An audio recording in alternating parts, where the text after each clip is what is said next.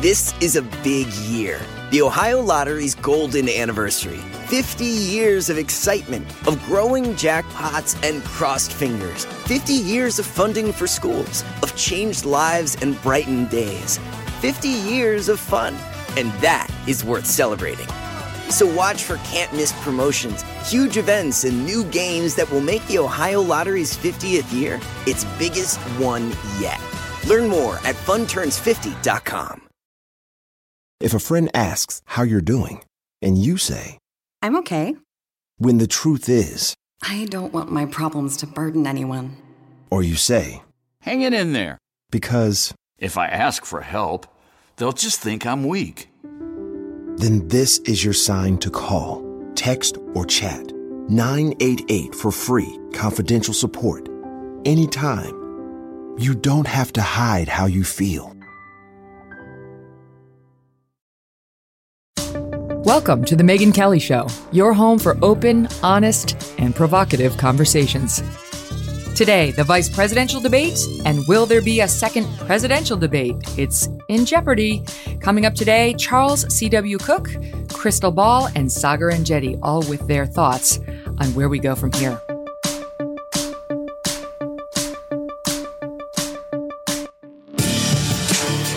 Hey everyone, it's Megyn Kelly. Welcome to The Megyn Kelly Show, and what a debate last night. Did you watch it? I watched it. I thought it got a little tedious at times, but overall, I thought the moderator did a fair job, and the candidates, well, we're going to talk about it. With me now is Steve Krakauer. He's my executive producer here on the show, and he's also the editor and writer of the newsletter Fourth Watch, which is well worth your time, by the way, because he's sort of a media watchdog himself.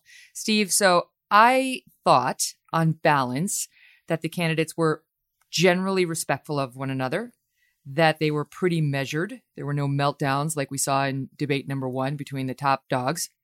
It was a little boring, and my mind started to wander about, I don't know, an hour in, like, what am I going to do tomorrow? What am I going to have for breakfast? That's never a good sign. That never happened in debate number one. And I thought the moderator, Susan Page, was fair. I don't think any criticisms of her today as being biased toward one side or the other are fair. I went back and looked at every single question in the transcript, and, she was right down the middle, and she was pretty vanilla in the way she phrased the questions. She covered things you'd expect, Obamacare, China, trade, COVID, the economy, fracking, climate change. I mentioned, it was Supreme Court. It was all stuff you'd expect. Abortion. Maybe the topic selection leaned left a little, but not enough to really criticize Susan Page. That was my overall thought. What'd you think? Yeah, I would say the same thing. I thought that she did a pretty good job. I will say it seemed that she was very interested in two things: in asking her questions, which I thought they were good questions, not really super interested in the answers and in whether the candidates actually answer the questions. I would say both sides, Mike Pence and Kamala Harris, didn't exactly give a straight answer to specific questions, and there was no follow-up to press for that. That's because she was scared, Liz, that she was going to lose control, like we saw with Chris Wallace. You could see the fear in her eyes, like, oh God, I don't want the train to go off the rails. Yeah, I think it was a little different scenario now that President Trump was not up there.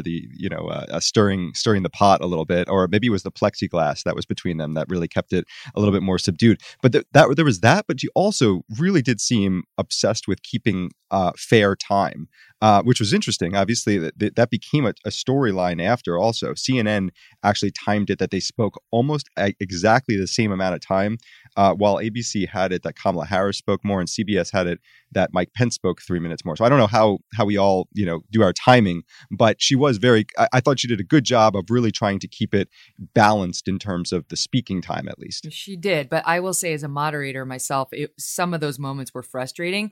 I liked that she left it up to the candidates to beat up on one another. That was good, I thought. And, but there were a couple of moments where I would have loved if she just would have given us a moment of, so what is the answer? Yes or no? Just quick, put it right to them. And if they dodge again, don't let them complete the answer with a long dodge. I'll give you 10 seconds. Yes or no? Are you or aren't you? I would have loved that. And I think the audience would have benefited from it. No, the only one who did that actually was Mike Pence. I mean, in trying to press for a specific answer and well, exactly. On the Supreme Court, which we're going to get to in a minute. I thought, overall, since I thought Pence was very strong on policy. She was very strong on COVID. But I thought without a knockout blow, without like the massive fall down by either candidate, you'd have to give the win to her because her side is winning in the polls. So, the question is whether this could change the dynamic of the race. And I think like most vice presidential debates, it didn't. So if you wanted to sort of say, well, it was a wash, that's not necessarily great for Team Trump because they would have preferred a knockout blow where they really changed the dynamic. Right. Especially considering, and I know you're going to get to this also later on, the news this morning that I don't know exactly how many more debates we're going to be getting. You need to make the most of every opportunity here. Yeah, the CNN post-debate poll had the pre-debate numbers versus the post-debate numbers for Pence and Kamala Harris almost identical in the sense that not a single person actually moved from before to after, which is not exactly surprising, but was interesting to see. Well, and I think some people on the Democratic side saw what they wanted to see, and same on the Republican side with respect to their attitudes in that debate, which we'll get to. But, Frank Luntz had a focus group that was very focused on, among other things, Kamala Harris's interruptions or her eye rolls and her sort of scoffing at some of Mike Pence's answers. And things like that can affect a voter's willingness to side with you or the amount that they like you, right? If you're too boisterous or too much of a bully, like we saw with Trump in debate number 1, it can turn people off. And if you're too nasty or smug, I had a vote on a guest on the Kelly File who I loved. She was a Democrat, but she constantly rolled her eyes at the other side's answers. And I pulled her aside to say, you don't want to seem smug or angry because you're going to turn off the viewers. They're not going to listen to you when I get to you.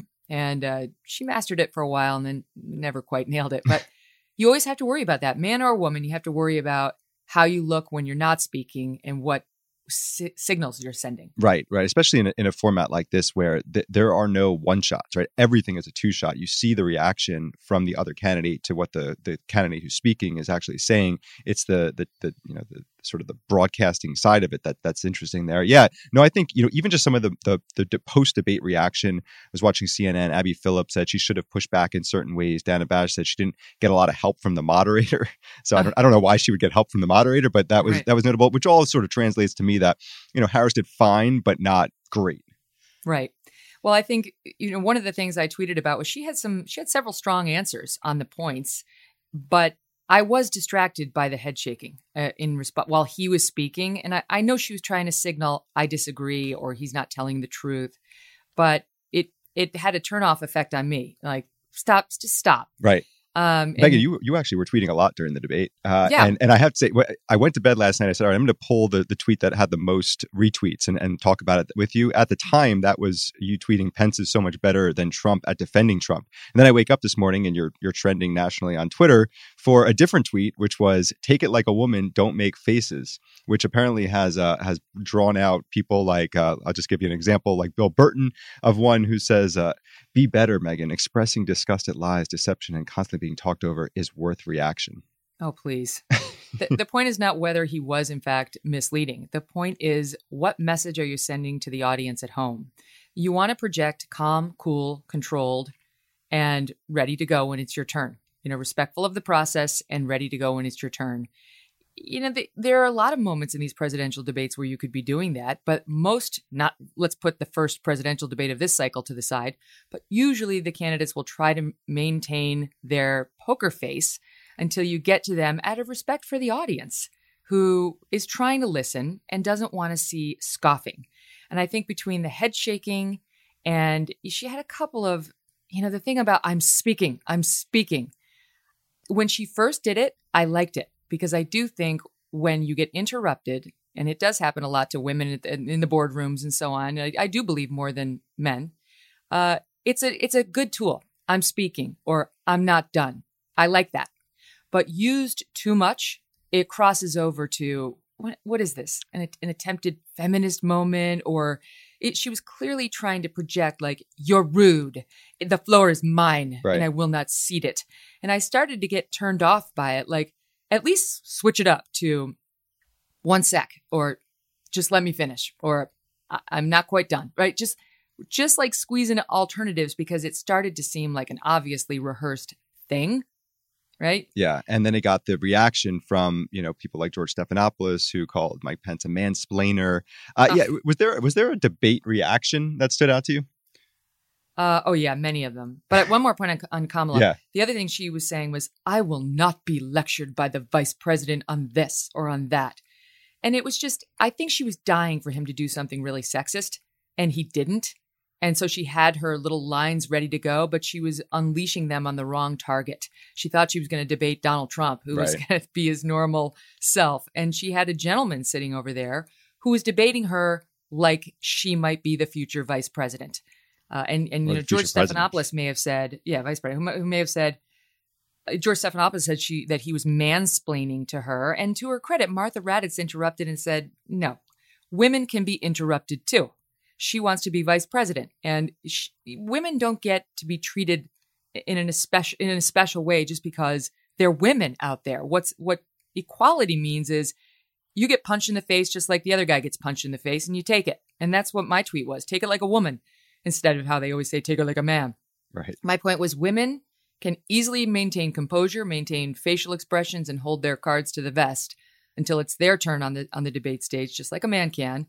And she needed to do that because today people are talking about her facial expressions instead of the substance of her answers. And that's on her. The reactions to the debate, as I said, they fell along party lines. But I was channel surfing around, and I couldn't believe first what I heard from Gayle King on CBS News. Listen to it. One point when they were talking about systemic racism, I think it's very interesting timing that a fly would land on Mike Pence's head at that particular time when he said that there really wasn't systemic racism. I saw the fly basically go and say, what? I mean, it was very interesting. That was, I don't want to call that a highlight, but that was certainly a memorable moment. A memorable moment for Gayle King was the fly saying, say what? Oh my God. Like she actually treated it as if it were a thing. That there was a message that God sent the fly down to pass judgment on Mike Pence and comments about white supremacy. I mean, you've got to be kidding me. Twitter loved the fly, but I don't understand how the fly made it into any post-debate, like actual television coverage, but it did everywhere. Well, and how did it make it into the room, which I had been told had been hermetically sealed? Right. People were basically forced to wear hazmat suits until the moment they began debating. It's like they truly continued to treat COVID like it is the bubonic plague. I realize we need to take precautions, but how many layers could they have had between the people who were already 12 feet apart on that stage? Then there was MSNBC and Nicole Wallace. You tell me whether this comment was a bit loaded. Listen. The problem tonight is that Vice President Pence appeared flaccid and anemic, and that's going to hurt him with men. Then she went on to add, not just flaccid, but limp and lame. And then Maddow doubled down on, yes, flaccid. What are they trying to say, Steve? It really leaves a lot to the imagination. I think, are they just trying to come up with what's the worst insult they can level at Mike Pence and say on television, I guess? Well, yeah, I mean, even going there, obviously everybody knows what they're trying to say. Like he's not a virile man. He looked weak. He's not somebody who could get it done in the bedroom or in the boardroom or in the Oval Office. I mean, that's what they're telegraphing with the use of those words over and over. And if any similar remarks had been made about a woman, everyone would be crying sexism. Yeah. Right? They'd be crying sexism. But the truth is, Mike Pence was controlled. It's like you almost can't win because if you're interrupting and all fiery and energetic the way Trump always is, they say you're a bully. And if you're a gentleman who's controlled and just measured the way Mike Pence always speaks, then you're limp and you're flaccid. And I thought those comments were out of line. Yeah, that was not shocking from MSNBC, but was sort of surprising there. All right, Megan, we talked a lot about the people talking on the stage. Let's talk about Pure Talk. Pure Talk. Okay, so do you guys know who Pure Talk is? This is a company that's a wireless provider, basically. And most of you probably have AT&T, Verizon, T-Mobile. But you could be saving over $400 a year without having to sacrifice your service or your coverage. Pure Talk is on the exact same network as one of those big carriers I just mentioned and gives you the same bar, same service, but at half the price. How do they do it? Well, they don't play the same games as the big carriers who sell you unlimited data when you really don't need that much.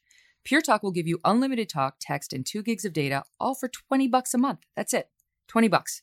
And their customer service is right here in the U.S. It's second to none. Just look at Consumer Affairs. Pure Talk, they say, is the #1 rated wireless company. Their CEO is a U.S. veteran who understands what it means to serve his country, so make the switch. It'll be the easiest decision you make all day. Get unlimited talk plus, and here's how you do it. Text +2. No.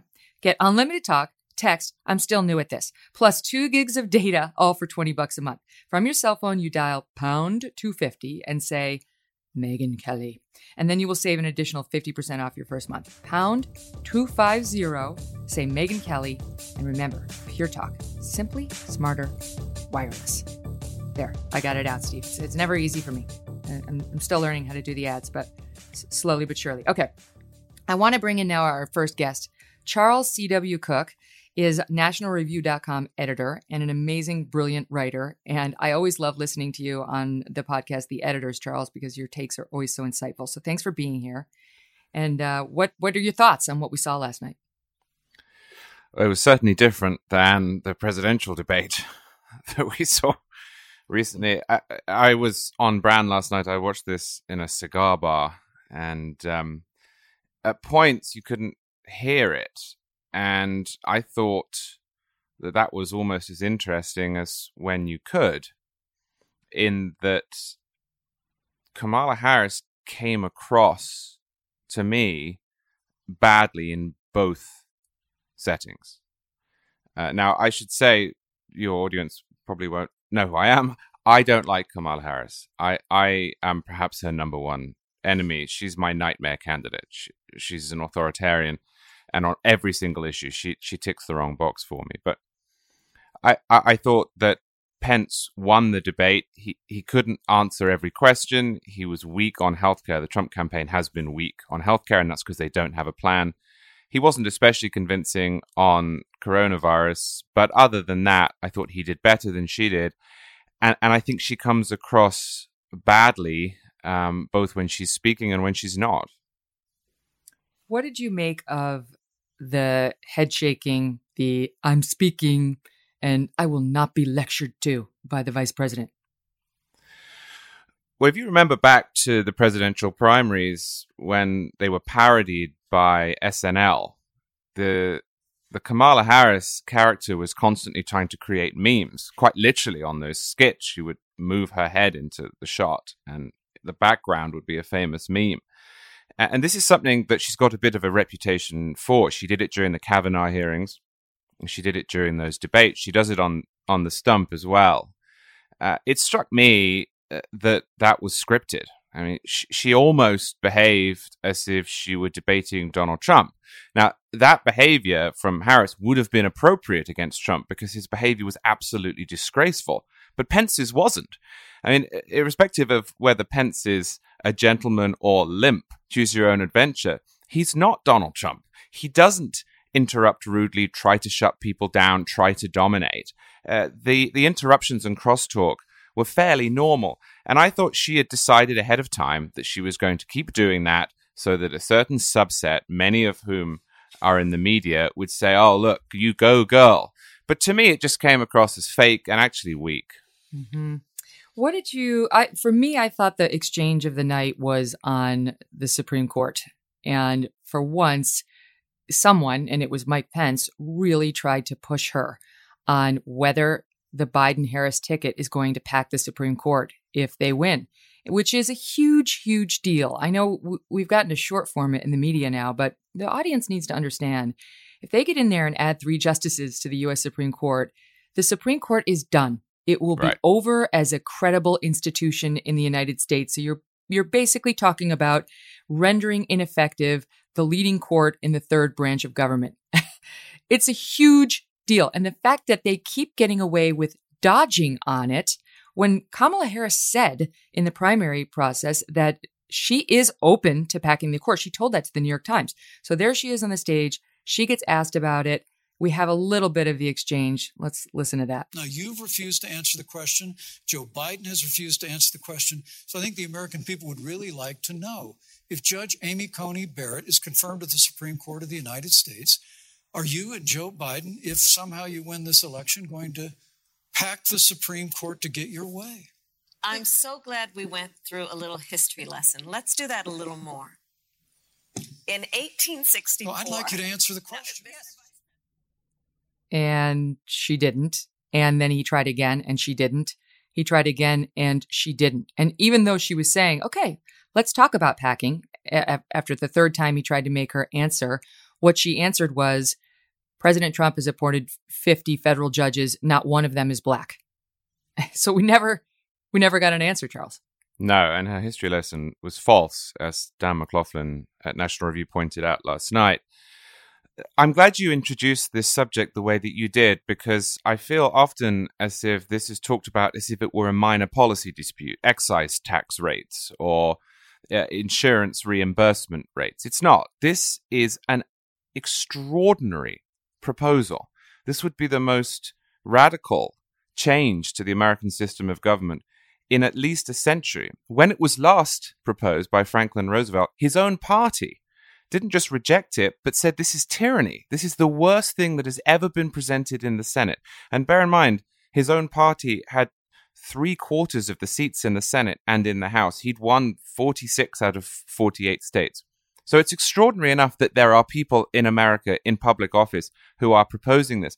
But then not to say whether you support it or not is, I think, the biggest story of the election. Now, President Trump very often says terrible things that I have written against him on for 4-5 years. He's bad on the First Amendment. He hasn't done anything, thankfully, but he says terrible things about it.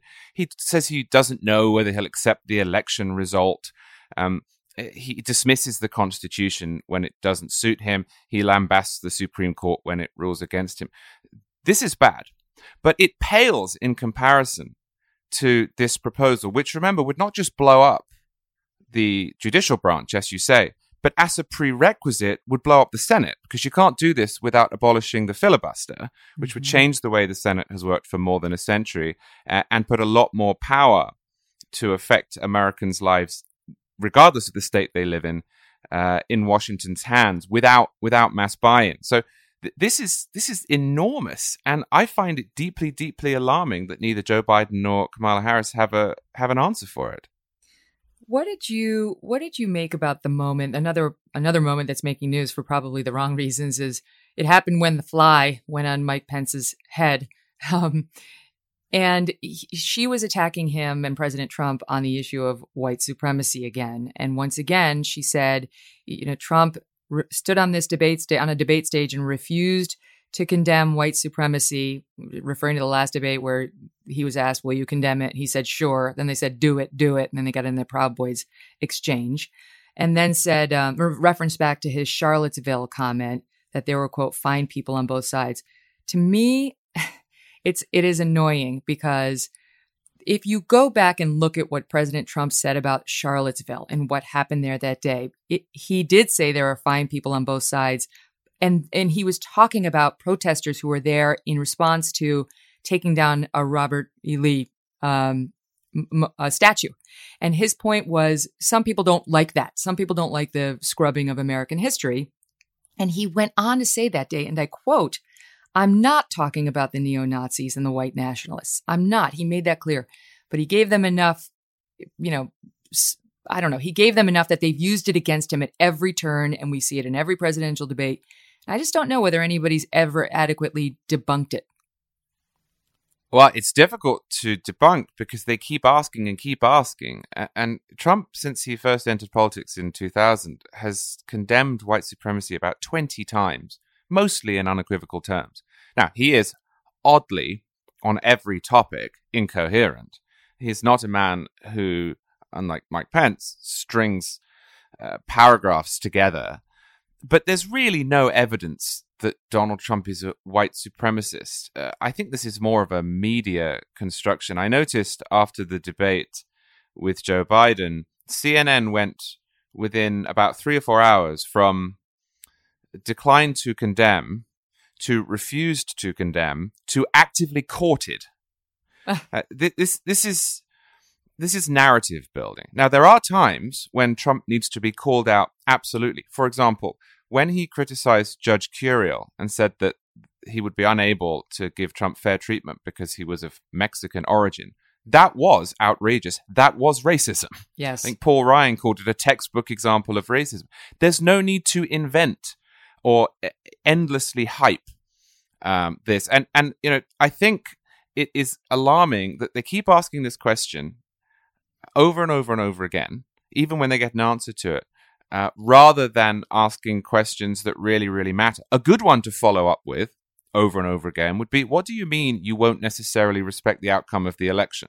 That would be a great one to push on, because he said this now twice this year, and he said it once in 2016 during a debate with Hillary Clinton. It's obviously not up to him whether he gets to remain president, but I want to know what that means in practice, and yet we fixate on this, which is really a chimera. Mm-hmm. Well, I've listened to you on the editors from National Review, and one of the points you make about Trump is a frustration of yours with him is he's really not that eloquent. And right now, the past few months, we've seen America itself, the idea of America come under attack time and time again. It's systemically racist, the lies of the 1619 Project, that it was formed in order to perpetuate slavery, things that they're trying to undo now quietly at the New York Times without being honest about their mistakes. And Nicole Hannah-Jones, who wrote it, same. Now there's a group pushing for her Pulitzer Prize to be taken away. But anyway, your frustration is you would love to see a Reagan type go out there and really defend some of these principles and talk about why they're important. In watching Pence last night, I thought he could be your guy. I sent out a tweet saying, it's amazing to me how much better Pence is than Trump at defending Trump. Yeah, and you don't need Mike Pence necessarily. You need almost anyone who isn't President Trump. This is one of the real frustrations of the moment, in that there is a strong case for President Trump as a check on an increasingly crazy left wing in America, a left wing that doesn't just consist of the Democratic Party, which has moved far and far and far away from the Clintonian era Democratic Party, but in the media and in academia and in Hollywood, there is an argument. Look, we need somebody who will act as a check on that. And it's just odd to me that it's Trump. Now, there's not much choice. Trump is the nominee. He is the president. But almost anyone else would first be more eloquent, would do his reading, would take it seriously, would watch his words. But two, would care about his position. Part of my frustration is not just Trump's ineloquence and unwillingness to work hard, but is that he is at the head of this movement of people who care very deeply about a whole host of issues. And he likes to present himself as the guy standing in the breach. And yet he is so capricious that he seems unlikely to prevail. So yeah, I'd much rather someone else were there who could do this well, but also would not waste his chance and alienate half the country with stupid shenanigans when it really does matter who prevails in this fight. To me, I thought Vice President Pence put some meat on the bones of the top line that we get from Trump. And it was interesting to listen to him and for him to drill down a little, pardon the pun, on things like the Biden-Harris position on fracking. He stayed on them. And I learned some stuff last night, which I can't say about the first debate.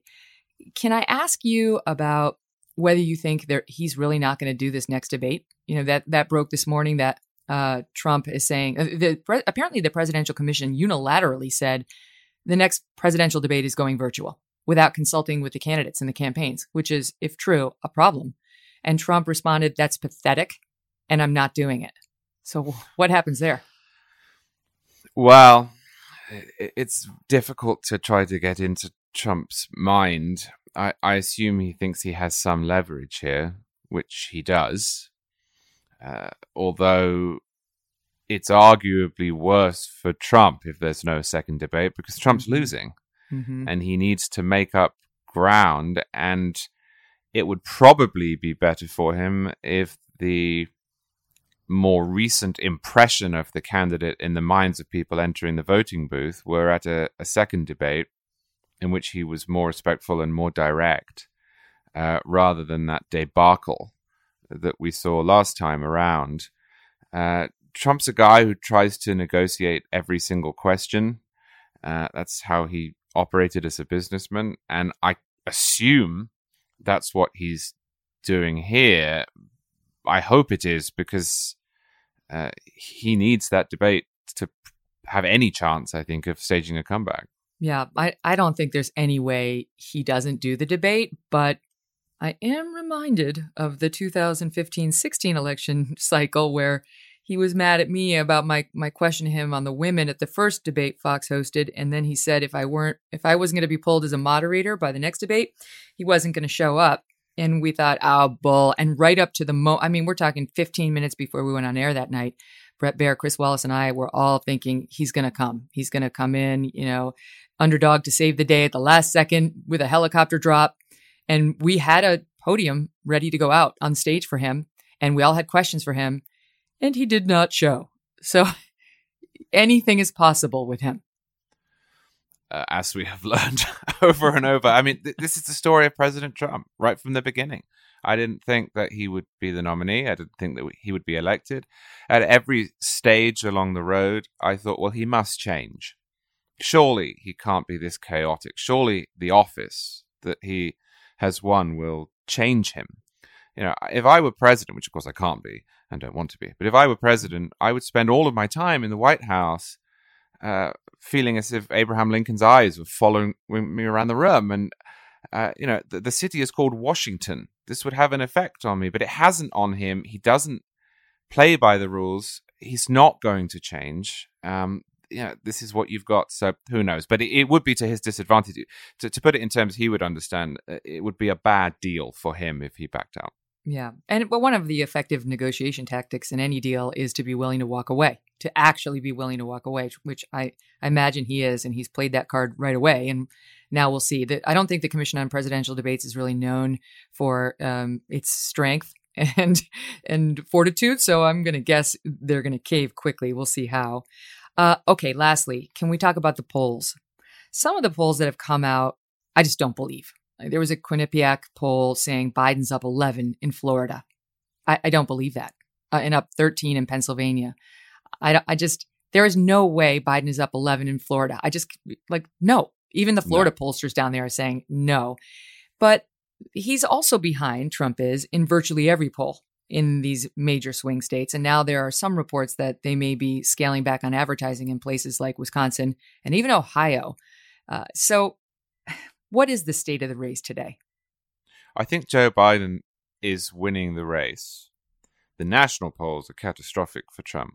The state polls are closer. I mean, this morning, he's still up 0.5 percentage point over where he was at this stage in 2016. And that's not because it's 4 years ago there was the Access Hollywood tape. This has been broadly true for the last 2 weeks. Now, of course, you have to average those out. It doesn't do him much good if he's winning in one state but getting blown out in another. But it is a lot closer at the state level. And those polls are really noisy. I mean, he's not losing by 11 in Florida, as you say. There was another poll in Florida recently that had it tied. There was one 2 weeks ago that had him up 4. The same is true in Pennsylvania and Ohio and North Carolina. And to an extent, Arizona. Oddly, the most recent poll out of Arizona has Trump only down 2.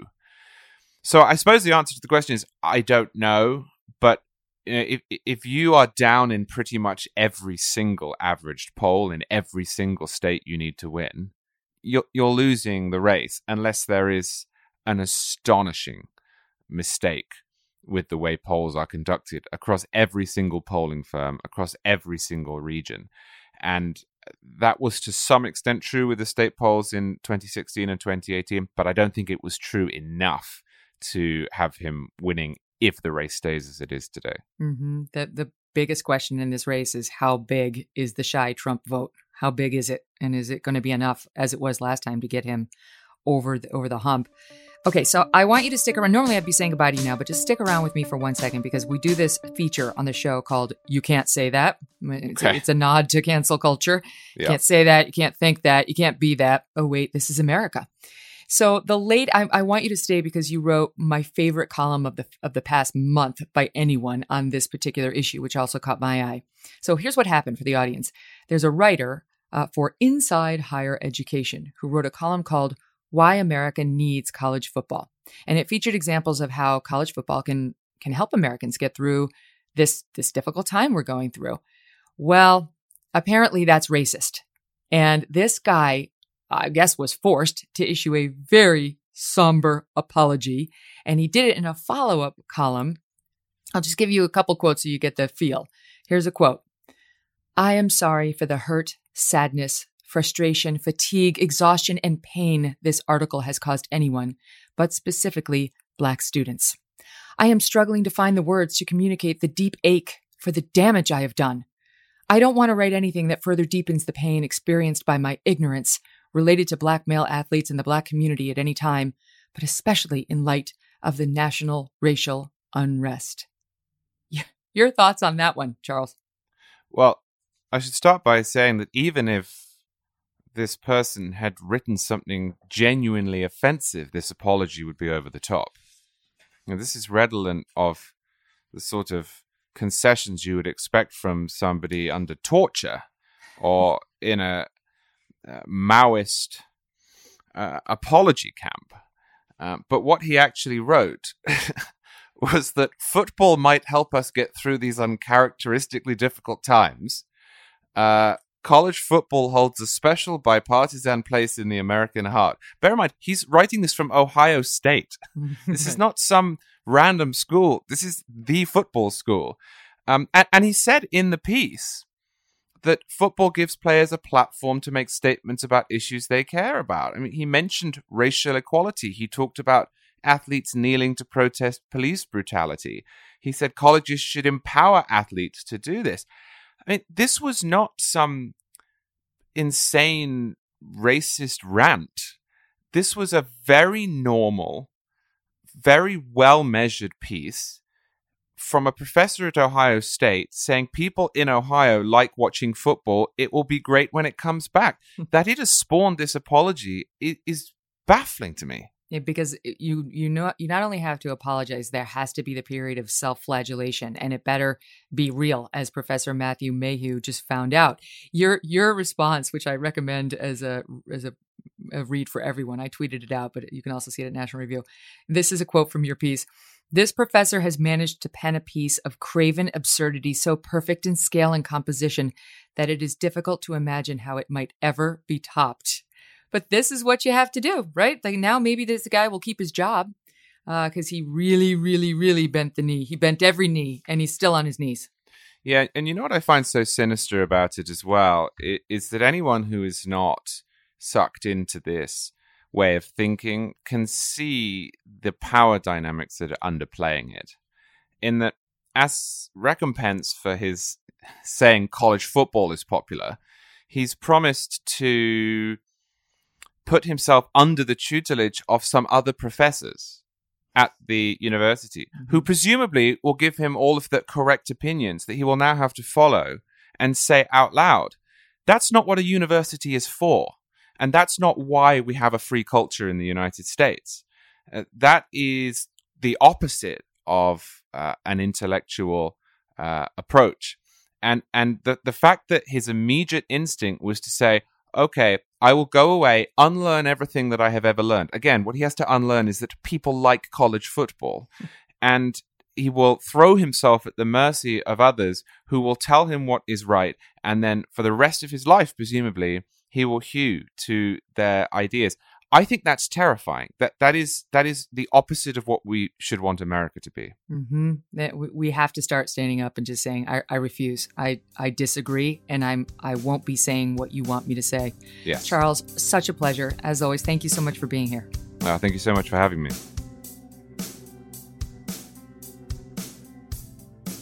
Joining me now, Krystal Ball and Saagar Enjeti of Rising on thehill.com, which is well worth your time. You can see it on YouTube. Guys, thank you so much for being here. So Let me start with you, Krystal. What did you think was the most important moment last night? So overall, it was actually sort of weird how normal the debate was. Like two very conventional, very traditional politicians trading talking points. And I think, like, let's be clear, no minds were majorly made up last night. It's not going to be a game-changing kind of event. But I thought Kamala's opening answer, which she had clearly carefully prepared about coronavirus, was her strongest of the night. And ultimately, I think is also what the election is going to boil down to. Okay, I think we have that. Let's listen. What would a Biden administration do in January and February that a Trump administration wouldn't do? Would you impose new lockdowns for businesses and schools and hotspots? A federal mandate to wear masks? You have 2 minutes to respond without interruption. Thank you, Susan.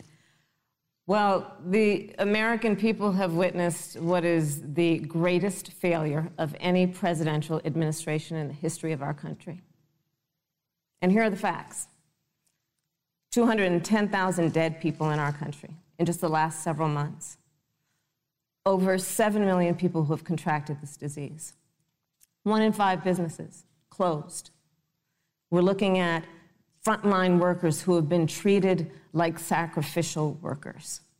We are looking at over 30 million people who in the last several months had to file for unemployment.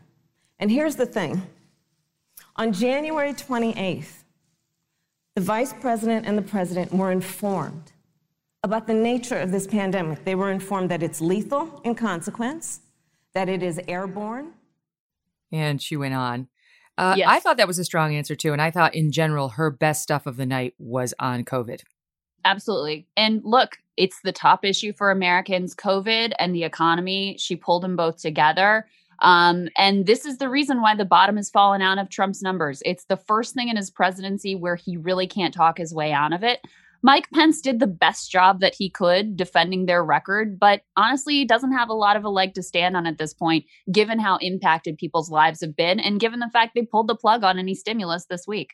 The moment of the night for her, as far as I saw it, it came right after that when she said to him something to the effect of, how can you keep the country safe when you couldn't even keep your own White House safe? And he said, we have boundless confidence in the American people, and sort of put it on individual responsibility. And she responded, you respect the American people when you tell them the truth. And it's asking too much of them to not equip them with all of the information they need to protect themselves and their families. That she went back to the Bob Woodward interview. And that really was an important moment in this race. In the Bob Woodward interview, it's not the fake news media.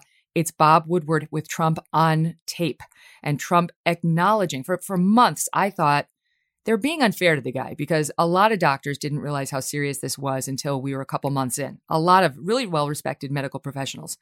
And I gave Trump the benefit of the doubt. But when you hear him on tape saying to Woodward, I know it's really bad. And it's bad not just for adults, it can be bad for kids. He's going down the list and then saying, but the reason I'm not saying that is because I want to keep people calm. And she, I think, did the right thing by trying to zero in on what she sees as the consequences of that.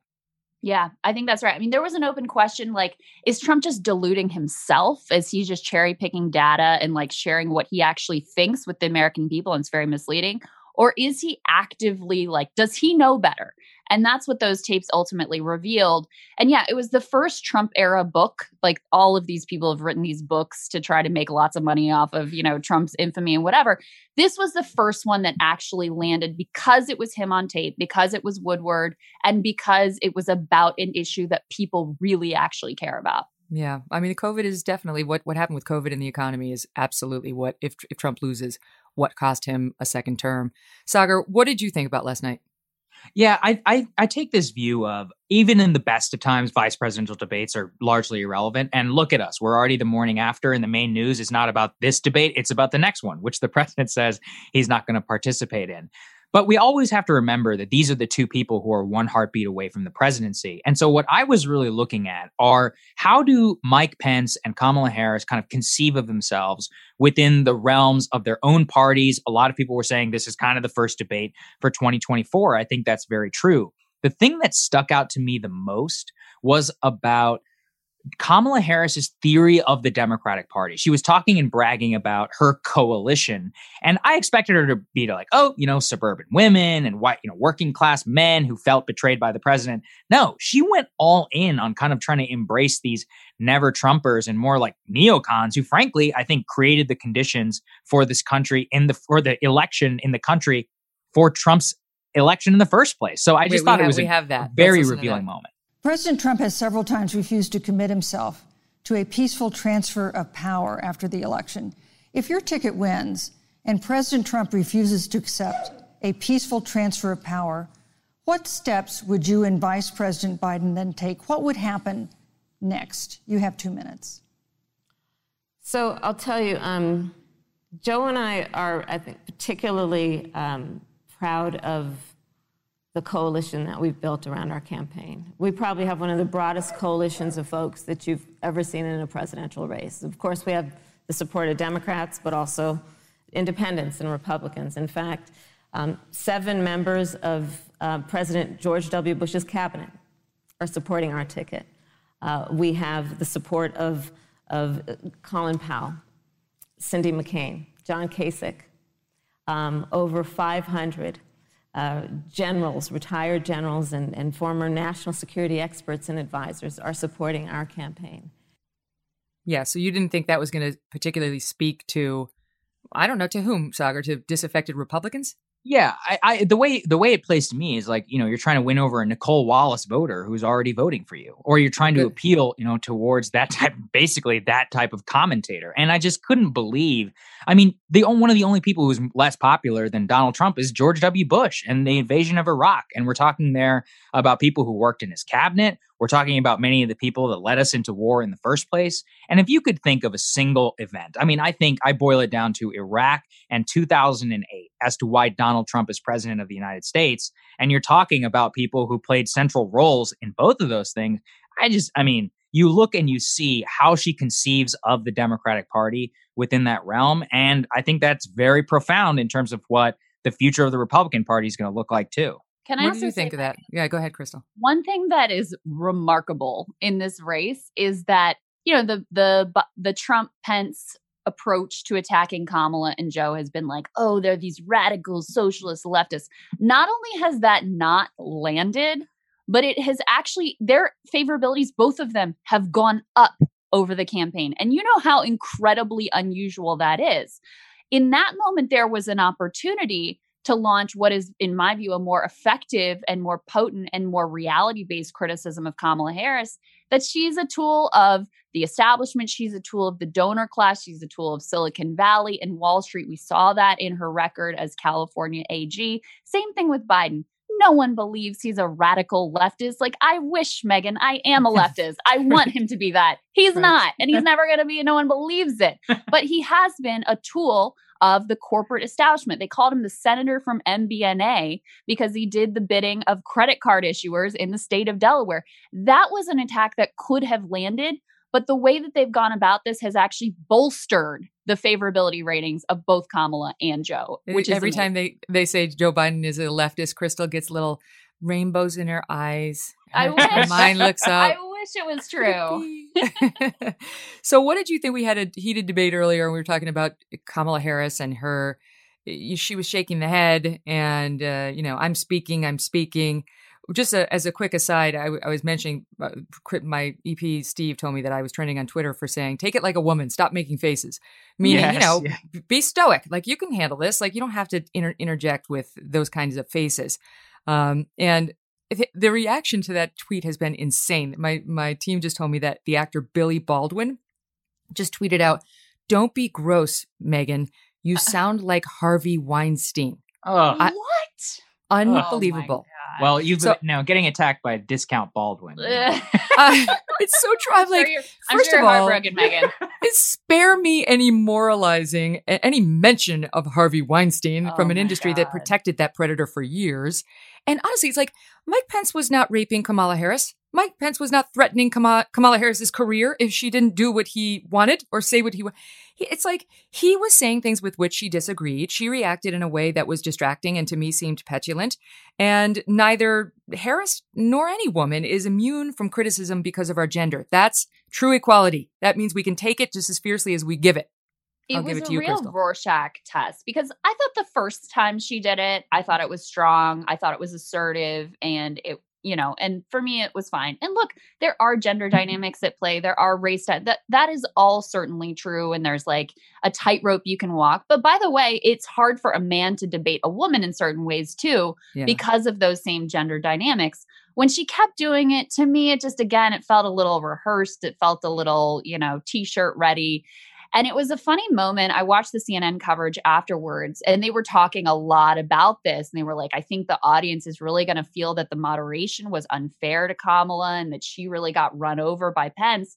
And then they put up the speaking time. She actually got more speaking time than Vice President Pence. So, there was like such a different perception of what happened than what actually unfolded, in my view. Yeah, I couldn't agree more, Megan. Yeah, it was so nauseating to me watching like Dan Rather and MSNBC and all the immediately afterwards talking about this like, mansplaining moment. I mean, it's like you said, give me a break. If you're in the vice presidential debate, you're not immune from criticism whatsoever. And it was so obvious she had prepared the Mr. Vice President, I'm speaking line for like t-shirts and Yes Queen, mugs to be sold on the Biden website. It was just a joke. I thought. Totally true. Honestly, there's some woman, I don't know her, but her name is Charlotte Clymer, and she's got some 300,000 followers on Twitter who tweeted out, your male buddies who thought Pence won, they don't like women in power. Sorry. Oh. It's so absurd to immediately play these identity cards when there's any criticism is absurd and people can see right through it. And speaking of media insanity, just looking at the headlines, apparently Steve Schmidt, who is the most, he's the craziest never Trumper you've ever seen. He's like, he pushed Sarah Palin through as John McCain's vice presidential nominee, and he's never forgiven himself. And the self-flagellation that's gone on from that day to this is just, it gains in intensity. But he just said on MSNBC that the fly on Mike Pence's head is a mark of the devil. Seems like a really totally even-handed and reasonable take. Seems like someone we should be listening to, right? No. I mean, look, he's trying to sell books or what, Lincoln Project donations or whatever. That's what this is all about money. There's a lot of suburban wine moms out there in America who love hearing that. And they'd be like, former McCain staffer says is mark of the devil. It really gets them going. But look, and actually, interestingly enough, Chris and I were just taking a look at some research. Lincoln Project ads, people like Steve Schmidt and Rick Wilson and many others, the ads that they're cutting are the least effective ads that are being run by Democrats, according to some new analysis we were looking at. You know what's more effective? Talking about healthcare and the economy. What a shock. Who knew? Yeah, Policies. but they've raked in millions. Yeah. They've raised so much money. And so, it's not ultimately about winning. And I mean, for me, it's depressing that someone like Steve Schmidt, who was, a McCain person and Iraq War and Sarah Palin and all of this, is now some like liberal hero. Like, what is going on? And still, just like Nicole Wallace and Jennifer Rubin of the Washington Post, people are still pawning them off as Republicans, as somehow like they're fair and balanced because they've got somebody who once had an R after their name on. Not so much. Okay, let's look forward. What do we think is going to happen with the next debate? Because now Trump is saying, you can pound sand. I'm not doing a town hall debate virtually.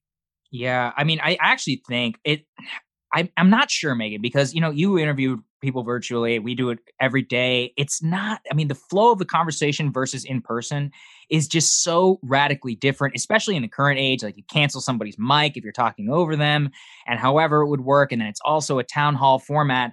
I think it's a real loss for a virtual debate. And I think Trump, in his, his complaint, which was that they can cut you off, I think is correct, which is, look, I think if Trump wants to go out there and behave exactly the same way he did last time, Godspeed. Let him. Let America see exactly the case that they are making. And those town hall debates have made for some famous moments in American politics. The HW debate with George W. Bush. I thought President Obama's 2012 town hall was a big moment for him. So if you look back through that, I think Trump actually can excel and has done decently in the town hall format in the past. So it's a bit of a loss, but I think he's going to stick to his guns. I don't think it's going to happen. Yeah. Wow. I mean, it's kind of a terrible landscape for him because virtual is not good for him. I mean, clearly he will be diminished by that. And yeah, they'll be able to cut his mic. And, that may have served him actually last time because people obviously hated his debate performance ultimately in the way that he decided to conduct himself. But, he only has a few weeks here to turn it around, and he needs a big turnaround. This isn't 2016. The polls are way more in Biden's favor now than they were in Hillary Clinton's favor at that point. So, we all want to go like, oh, but 2016. No, this is a different landscape than what we faced last time around. People are already voting. He doesn't have many more opportunities to make something happen. This debate was one of the last chances that he would have. Well, that was my reaction when I saw him at the last debate, being so loud and interrupting and so on. I thought, this is not the behavior of a man who's winning. This is, it's a kind of desperate. A tell. It's a tell. But I don't think there's any chance he misses the opportunity to change his numbers. He's a smart businessman. I mean, I realize he's had some business issues according to those tax returns, if those are real. But I think he understands that getting out in front of people is the way forward for him. Yep. And in terms of his core supporters, I know like Ben Shapiro's like, no, go back in the basement, just let your policies stand. But I think in Trump's mind, he wants to get back out in front of people. And I can't see him truly bailing. And then it leaves the question of, is there something about the town hall he doesn't want to do? And then he reappears for debate number 3. Right. Yeah, I think that's definitely within the realm of possibility. Sorry. They can't talk now. Saagar's in the middle of a podcast. I think it's definitely within the realm of possibility that we just see him in debate number 3 whenever COVID and everything is cleared. And I think you're right, though, Megan. I mean, I doubt he would pass up an opportunity, but at the same time, when he's the president, he can set the terms. He could say, I'm going to do a primetime address on the night of that. Most people would cover it. And I think that, at the end of the day, he's going to have that ability. He did it with some success during the primary campaign in 2016. It kind of reminds me of that a little bit. His ability to manipulate and have the media, I mean, not even manipulate. Look, he's the president. Like whenever he speaks, the cameras are on, especially in the middle of a campaign. I think he has a little bit more of the upper hand here. Last question. Where do you put, I'll phrase it like this. Where do you put Trump's chances of winning? Krystal, you first. Very, very vanishingly low. I mean, we've been talking to strategists, pollsters, looking at the numbers that are coming out. It is looking extremely bad and not like 2016 whatsoever. His attacks on Joe haven't landed. His attacks on Kamala haven't landed. He hasn't laid out. Look, in 2016, whether you liked it or not, you knew what the guy stood for and you knew what you were going to get if he was president. I don't know what he would do in a second term. He hasn't made that case whatsoever. And to me, maybe the final nail in the coffin was pulling the plug on the stimulus, as millions of Americans are absolutely struggling and devastated. I mean, a suicide hotline was trending on the subreddit on our unemployment of people who have lost their jobs, lost them permanently, and are looking for someone to give a shit about them and their lives, and he pulled the plug. Then he muddied that with another tweet suggesting people might get checks. I mean, with so many things with Trump, I don't understand what exactly the next move is. Where do you put the chances, Saagar? Because I know like 538 Nate Silver's got it at he's got a 15% chance of winning, but I'll never forget going out there on election night in 2016, and it was the Washington Post saying it was something like higher than 90% that he was going to win. Right. Yeah. I'm always. that she was going to win. That she was going to win. I always carry. I've seen Trump. He's wily like a fox. I won't count him out just as much. I give him probably like 1 in 5. But I think if he sealed his fate, there are 2 moments: February 2020, downplaying the virus, comparing it to the flu, and a couple days ago when he killed the stimulus. He can try and crawl out of the hole with the airline thing or trying to reinstate it, but he gave Pelosi the excuse that she needed not to strike a deal. Millions are going to go without checks and without money. And now they've got somebody to blame, and that's a very strong reason to not vote for him. Well, less than a month to go. Guys, thank you both so much. Thanks, Megan. Here's my question for you guys. What do you think? Because Trump, he's so unpredictable. Do you think the second presidential debate will go forward, the town hall debate that's supposed to happen in about a week? You can actually at our show for the replies. It's on Twitter at Megan Kelly Show, not the Megan Kelly Show, just at Megan Kelly Show. And I'd love to see some of your answers because I'm baffled as to what his next move will be. Okay, I know what our next move is going to be. Tomorrow, we will be dropping our podcast with Candace Owens in a very revealing, really smart, interesting discussion. She's brilliant, as you know. She's only 31 years old. What that woman is going to do in her future, there's just no stopping her. But tune in because I think you're going to enjoy it, and I'm certainly enjoying being with you guys. Thanks you so much for listening, and have a great day. Thanks for listening to The Megyn Kelly Show. No BS, no agenda, and no fear. The Megyn Kelly Show is a Devil May Care media production in collaboration with Red Seat Ventures.